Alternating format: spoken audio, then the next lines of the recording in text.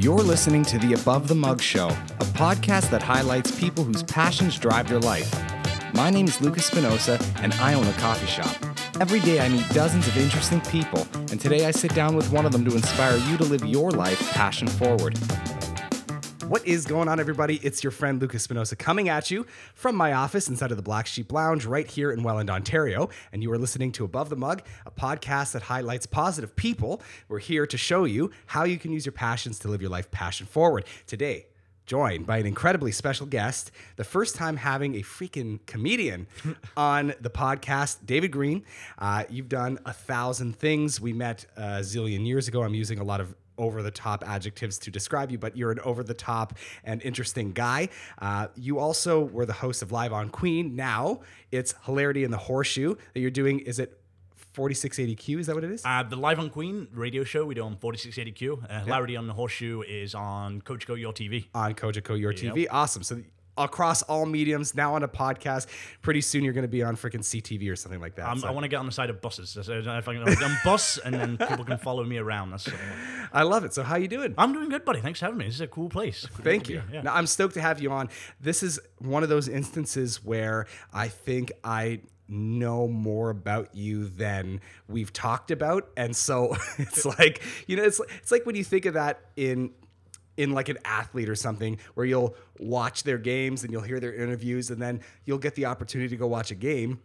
Maybe they're walking past you and you're like, hey, I watched this. And you're like, I don't know who you are. Yeah. So I'm really stoked to have you on. I think it was probably 2011? It was a long, long time ago. Yeah. 2010 or 2011. So it's been close to 10 years that we met at the Greg Fruin Theatre, Niagara Falls. It was Niagara Talent Search, which was a lot of fun. And I remember distinctly your comedy set for many reasons, but I think the number one was comedy these days is a little bit lazy sometimes, where people are going to stereotypes, or they're going about themselves, of course, like stereotypes about themselves, or they're being overly vulgar just for the sake of it to get a laugh or make someone feel uncomfortable, which then causes some sort of reaction.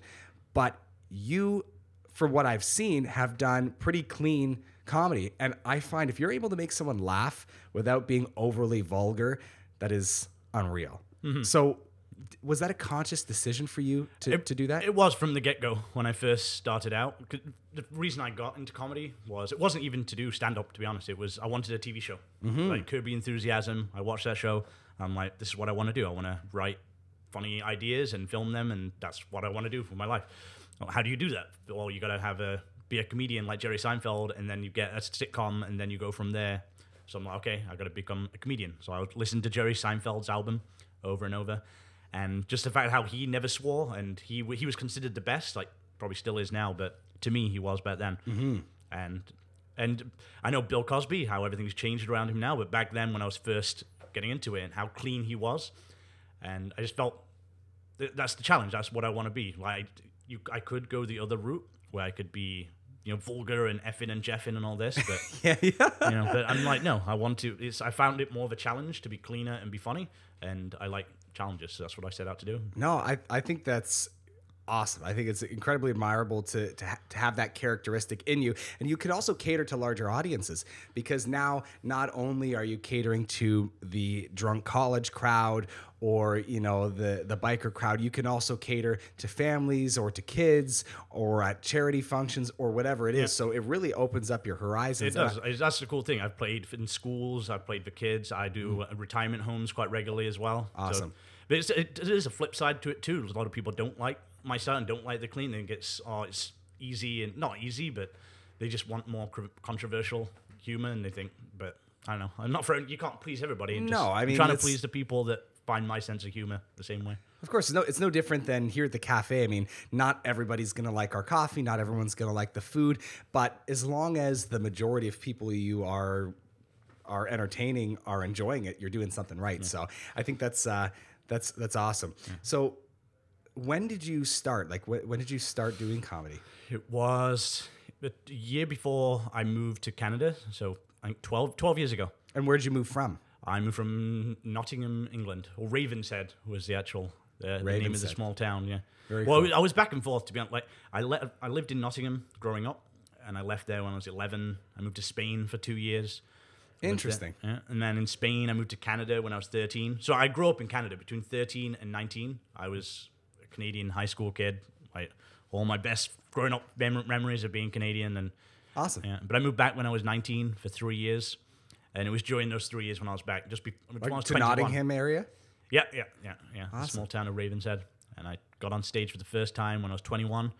And no, so 13 years ago. I'm just turned 34. Time flies. That's crazy, man. No, I think it's really exciting because now this is on a few different fronts. So this is also, as you're not a newcomer anymore, but as someone who's moved to this country and to also make a living doing something that's already a tough gig in Canada. It's tough anywhere to become to make a living being a comedian or an artist or a dancer, whatever it is. And back to an earlier point about the style of your comedy. This podcast here is, again, to highlight people who do what they love for a living.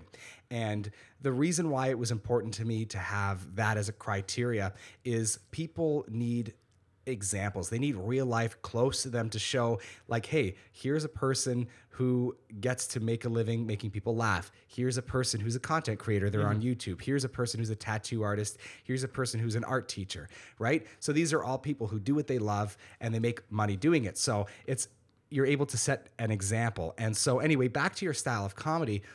I think that's another reason that it's important because so many people are so picky about exact minute details about how they're going to become successful. So like that would be me saying, I only want to do this podcast if 1,000 people listen each time.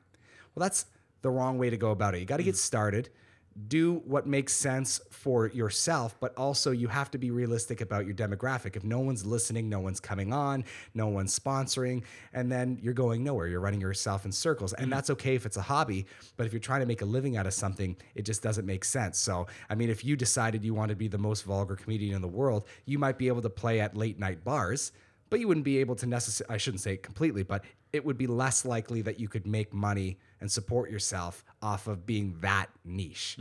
So I think it's great that you've recognized this void, but you're also fulfilling some journey within yourself. Yeah, that's like growing up.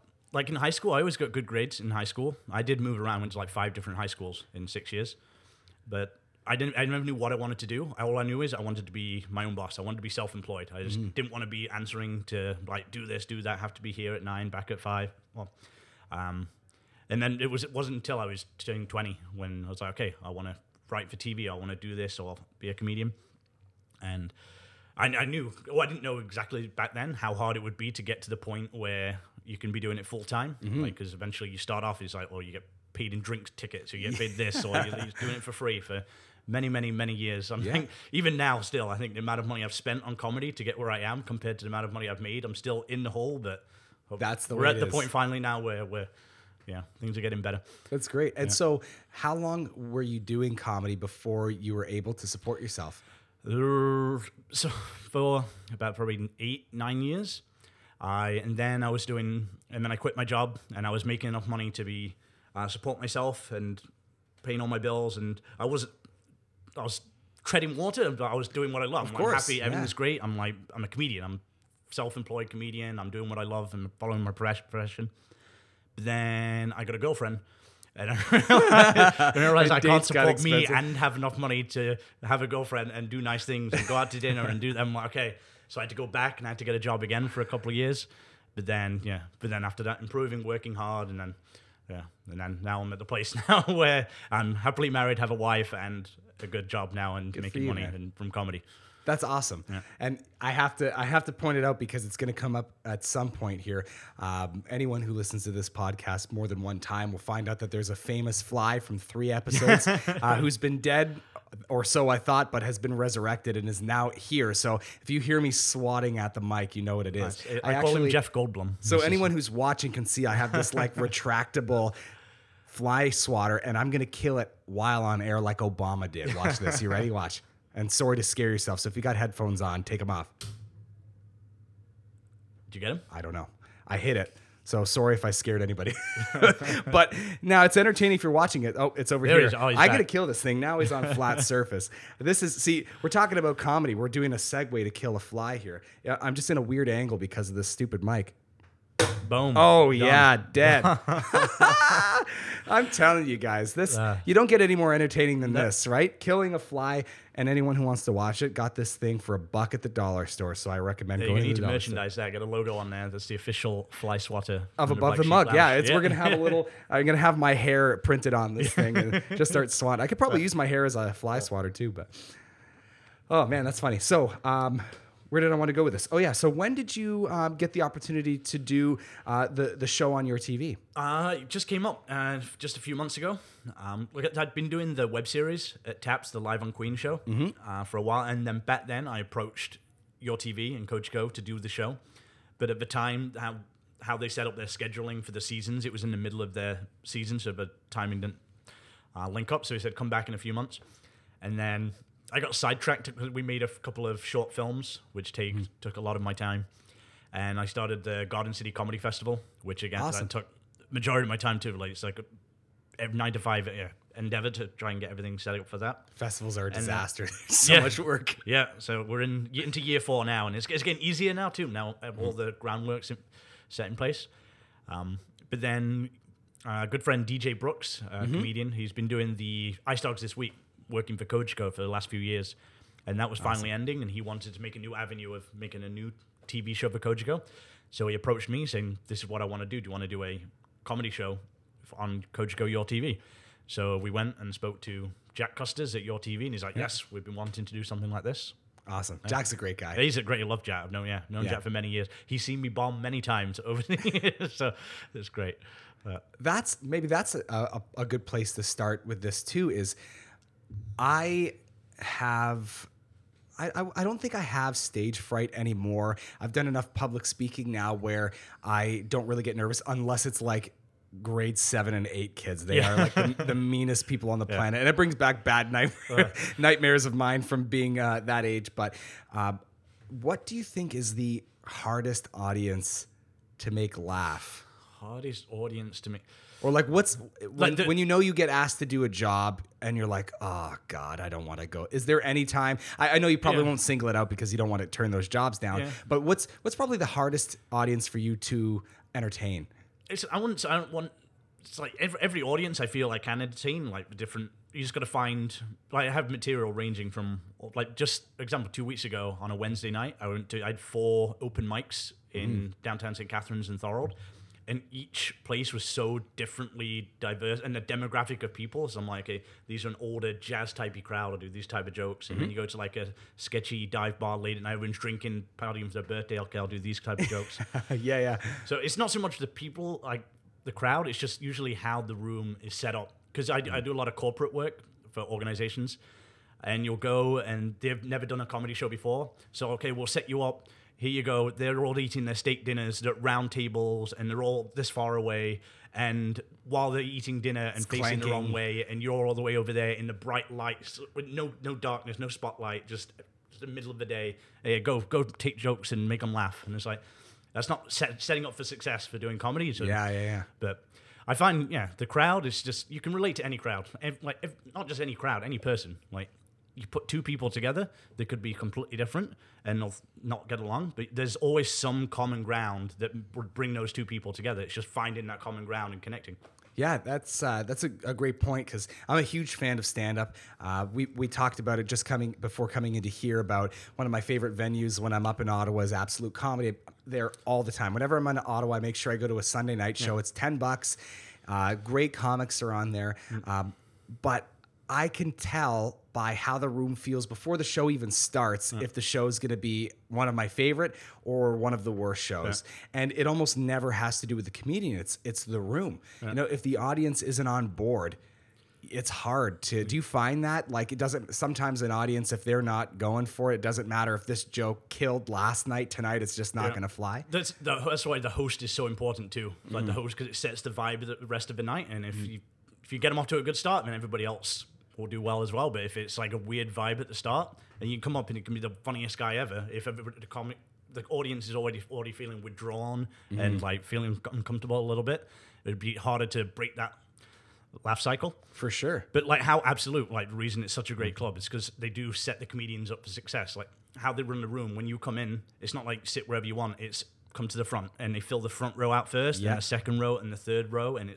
people are right there, and it's a beautiful place to perform. Have you performed there? Oh yeah, love it there. That's awesome. Yeah, I've not done the Ottawa one, but the Toronto one. I was so bummed because I've been to the Toronto one as well. I was so bummed because I've been there probably close to 24 times. The Toronto one's the closest one to us. And I remember I went there over a year ago in Ottawa with my girlfriend for our anniversary.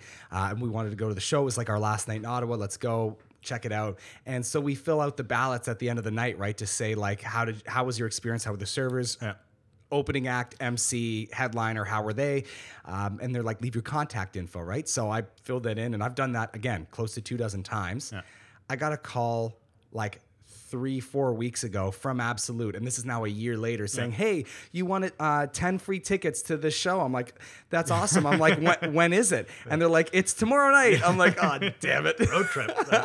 Going all the way to Ottawa, so I couldn't go, but I think it's great, but I've been to so many comedy shows now, but I've only one time ever had a bad audience member that to the point where it was distracting from the comedian.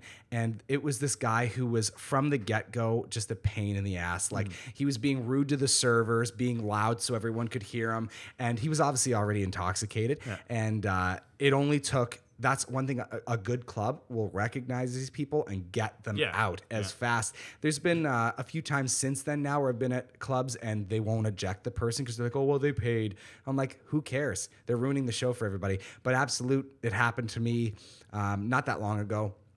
And this guy sitting right beside my girlfriend and I, and immediately this guy's like, oh, you suck. 2 guys got him, kicked him out like so fast. And I think that's important. Have you experienced anything like that with, because I know your stuff isn't overly offensive, so I find it hard to believe. It can be. I do puns. So if puns are offensive to some people, they're like, I hate puns. Well, I guess. Do you find people are in opposition to you sometimes, or does it not really happen to you? No, I've had a fair share of mean heckles over the years, but it's part of the job. It is what it is. And you don't want to like lash onto the heckler right away and be mean to them. The worst part I find is when people don't engage. Like if somebody are shouting or doing something, like you can't just ignore them because they're just gonna keep doing it. You don't want to lash onto them and be mean to them right away. Like, but then if they keep being like stupid, and then you gotta put them in their place. Yeah, because some people, comedians will open it up to basically want a reaction from the crowd and say, "Who here's been to Niagara Falls?" And you're like, yeah. And so you want that, but sometimes you could have a heckler be like, "Oh, Niagara Falls sucks," and so that could be just a one-off, and maybe they were trying to be funny, and so that's right. Where as a comedian, you have to kind of determine, are they going to do that again, or so What's your thing? Do you have a set way of handling them, or is it case by case basis? Everyone is unique, really, but you need to, I find if they are like that, chances are you're going to outsmart them. If they're going to be, think they're the smartest person in the room and they're yelling out and they think they're so cool and it's about them, like, I can take you down. I'm not worried about that. Like, it's just, we keep talking. I'll ask you a question, answer a question. You're going to dig your own hole, and then I'll put you into place, and then the crowd's going to get on my side over your side. That's cool. Yeah. I love that. I can't remember who it is now. It's going to bug me, but I saw in an interview maybe 2 or 3 days ago, a stand-up comedian went on this radio show and did a freestyle rap. Nice. And it was apparently amazing, and the host had said that this is the MC of comedy and whatever, and they got this title, and they were asked about it in a follow-up interview with somebody else, and they said that it's actually very common. It was Shia LaBeouf. Cool. That's who it was. So he did a comedy set, and then he went on this show. And so anyway, he was saying that he finds a lot of comedians would probably be good freestylers because of they have to learn to be witty over the years from doing stand-up. Do you find that comedians you run into have like these hidden talents that are specific to other comedians? Oh, well, yeah, for sure. Like you do. Like stand-up comedy, like you do stand-up comedy is not usually is to do stand-up comedy, but it's just that is like the starting point to so many different avenues of different things as well. Like, believe it or not, I've done rapping as well. It sounds ridiculous what I do, but I know I enjoy it because it's words. It's wordplay and words and rhyming and putting and stuff like that. So that didn't come from nowhere. It's an actual thing there. Yeah, exactly. Yeah, and just the thinking on your feet and being quick-witted as well. Like, yeah. Yeah, so I all part of would assume territory. from a certain angle, it actually may help with comedy. Is you want to be quick off the fly. I mean, my dad put you on the spot before we came in here, and you saw a whistle. He talked about a referee, and immediately you were right on it. Like, here's a joke about Foot Locker, like so fast. So I find that unbelievable. And as much as I love stand-up comedy, I fear the thought of being put in that position, because there must be a crazy expectation from people for you to always be on. Oh yeah, all the yeah. Which and off stage, I'm not always making. Well, I can when I'm with my friends and comfortable, but usually when I meet new people, I'm very shy and very awkward. Yeah, Like yeah. my least favorite thing to do is when you go to these big events and you're the hired comedian, and then you ask to sit down and eat with them before at the table, and for like an hour, and everybody's like, okay, you're the comedian, be entertaining, but I'm like, no, I'm at work right now. I don't want to just put me in the back room by myself, and I'll come out when it's ready, and then I'll perform, because I Yeah. get very uncomfortable when I'm like, feel that I'm forced. I have to be, on all the time. For sure. I mean, it's kind of like, and I was never a singer. I sing to basically accompany songs that I write. And it's, for me, I really never did it for, as a job. I did backup singing when I was in bands, but the worst thing ever, the second someone finds out that you have some ability to sing, is like, sing me a song. I'm like, no, I can't do that. And I'm not a shy person. Like, I have no problem. I can stand up in front of 1,000 people and talk to them. Have no problem with it. But the second you're like, go, spotlight, cameras Sing on, me a go. song. It's like, no, do my taxes or shovel my job, whatever your job is. Do that for me now for free. Right on the Yeah, it's weird about, like, almost there's an expectation from people, but I don't know. I mean, it comes with the territory, right? It comes with the job. But so what's next for you? I know you've got the show, you've got your radio show, you've got TV show, you've got, obviously you're doing stand-up all across everywhere, you know, which So is amazing. I'm still working on a tour. We're planning and doing shows, and then the festival when the works of expanding that, making that bigger. And a big project I'm working on right now is a web series called The Harder They Fall. Yeah. I was the Niagara Falls Cultural Development Fund. I was given a grant to put together a web series based in Niagara Falls. So it's following the exploits of a comedian trying to make it big while living and working in Niagara Falls. That's really cool. But we've also tried to tie that in with like the homelessness and mental health issue downtown Niagara Falls, which is like a hard subject to broach when you're trying to be a comedy series, but also trying to tackle serious issue and shine light on these issues. Hey, you have no shoes. It's actually based around shoes too. Like, Oh my God. There's a big shoes funny. play a big part in it. So we've almost finished. It's in post production right now. So doing that. We that's do a really big cool. fundraiser for the Niagara Falls community outreach, and so looking forward to that. It's great that the city's investing in non-traditional arts as well. I think that's really awesome, because money is tight. I mean, I can see this from a city perspective now that I'm on council, but to have a city believe in someone like yourself, to have this project go out, and not only is it good for you, for your profession, it's good for the city, and also if you're trying to address the homelessness issue and addiction issues, it's amazing. You're killing three things with one stone, right? So It's great. The city, they're really doing great though. Like with the Cultural Development Fund, it funds so many different unique and inspirational projects. But I also had the opportunity to MC the Niagara Night of Art last Thursday night, which was amazing. Like seeing all the different like puppet shows and installations. Was and that the artists. museum, The right? museum, yeah. I was supposed to go there because I'm friends with Emily Andrews. Nice. And she had that cool rear view mirror display, but I just wasn't able to No, make it's cool. it. Yeah, I But got a it picture looked of that on my amazing. phone. It was very cool. Yeah, very cool. So, do you have any? I shouldn't say do you, because of course you do. But what's the long-term goal? I know you talked about a TV show. Do you have scripts written? Do you have ideas about what you want to pitch? Because I'm assuming now that you're at the point you can support yourself, you must be closer to that goal than ever. Yeah. Well, I want to make movies. I want to make TV shows, and just continue touring around, doing stand-up and getting paid to make people laugh. That's the goal. That's awesome. I don't have a long-term, this is what I want to get to. I just always want to be doing one big project, or maybe a couple of things at the same time. But if I'm not, as soon as one big project ends, I get so not depressed. It's what do I do? And then something else will come along. I need something where it takes all of my everything. This needs so much effort and thought and determination needs to go into these things, and all the passion. I always have something to be putting that into. As soon as that ends, I need something else immediately.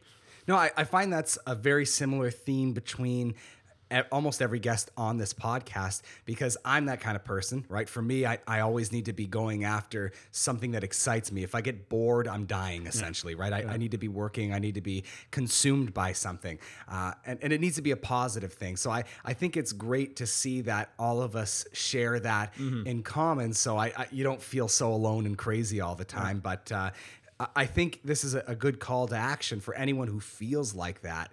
Just keep working on it, because these little projects, I don't know if it rings true for you, but I know for myself, every little job or little opportunity, like for me, my public speaking experience started from Niagara College students would come to the cafe and they'd be like, can we do our media project or our radio project or our broadcasting project on you or on the Black Sheep?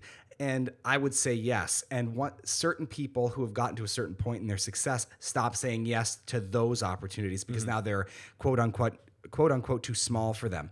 And I find those are the ones most of the time that end up being so super rewarding or end up leading you to the bigger thing. Because I've done a few things for Niagara College over the years, and now, they're calling saying, we want to have you come in and do a guest speaking opportunity there, or teach a class, or do a guest lecture. And all of these things wouldn't have been possible if I didn't put myself in that position. Do you find that true of yourself also? It's all, just collaborations is key too, and helping out. You never want to not help out the younger up and coming talent. That's why I enjoy doing the Thursday night Showtime shows with all the amateur night, when bringing out all the new faces, and just to see how comedy's flourished in the Niagara region, makes me, because when I started out, there was nowhere to perform. I used to drive to Hamilton, Burlington 4 or 5 times a week, because there was literally no open mics around here. Now there's literally I think 6 or 7 regular shows around here, and that's awesome. It's gone from 7 comedians when I started to over 50. We did the Niagara's Top Comic competition last year. There were 40 comedians. That's awesome. It just blows my mind. Yeah, and they're funny too, because there's so many different rooms they can go to. They're improving. And it makes me raise my game too. I see all these people coming up. I'm like, okay, I gotta, they're working hard. I gotta work harder. And you put yourself out there. You're always there. I mean, back to our earlier point, it kind of expands on that, which is, you need to be present. People need to know who you are. And so if you're just sitting back waiting for that big opportunity, 2 things are not happening. One, you're not growing as a talent or as an artist, and no one's seeing you, or at least they're seeing somebody else. And that, not saying competition is great, but if they fall in love with a comedian that might be doing your style while you're waiting at home saying, I'm too good for this, it's sometimes things can be taken away from you. So you got to put yourself out there, and when I first started getting into it too, I'd see all these comedians on Facebook promoting themselves, doing this and this video and this. I'm like, it'd be like, it wasn't me. I'm like, I don't want to be putting it on I just want to go to get funny. But it's part of the thing. You gotta be. I know people get annoyed because I always post, I'm doing this today on Facebook, I'm doing this, promoting, and always trying to do stuff. And I have to do that. It's not because I don't want to do that. I need to always be trying to put yourself out there in the public eye, and I've been forcing myself to do Instagram stories now. I can't stand doing them because I can't ever remember to do them. But anyway, we're running out of time really quickly, which flew by. Not everything flew. It flew for a bit and then stopped, but we've been resurrected here. Yeah, poor fly died twice. I don't think there's any coming back a third time, but how about you let us know, where can we find your stuff? You kind of mentioned what's coming up, but if there's anything you didn't mention, now's the time. Give us some links, give us some social media handles. You can check out our TV show, showcasing great local talent. Hilarity in the Horseshoe. It is on Coach Go Your TV Wednesdays at 9 and Thursdays and Saturdays at 6:30. And check out my website, www.davidgreencomedy.com. A lot of videos there and information about upcoming shows. And then Instagram at David Green Comic. Awesome. Brother, thank you so much. No, thanks so much. It was a lot of fun. It was a blast having you. You guys are listening to Above the Mug, a podcast that highlights positive people. We're here with David Green, comedian extraordinaire, does a zillion things. Check him out, and we will see you next week. Hey, friend. Thanks so much for listening to this episode of Above the Mug. For more episodes, check us out at abovethemug.com. Make sure to like, share, subscribe, review, comment, tag your friends. This way you're not the only person listening to this thing. We come up with a brand new podcast every Sunday at noon, so we'll see you next week on Above the Mug.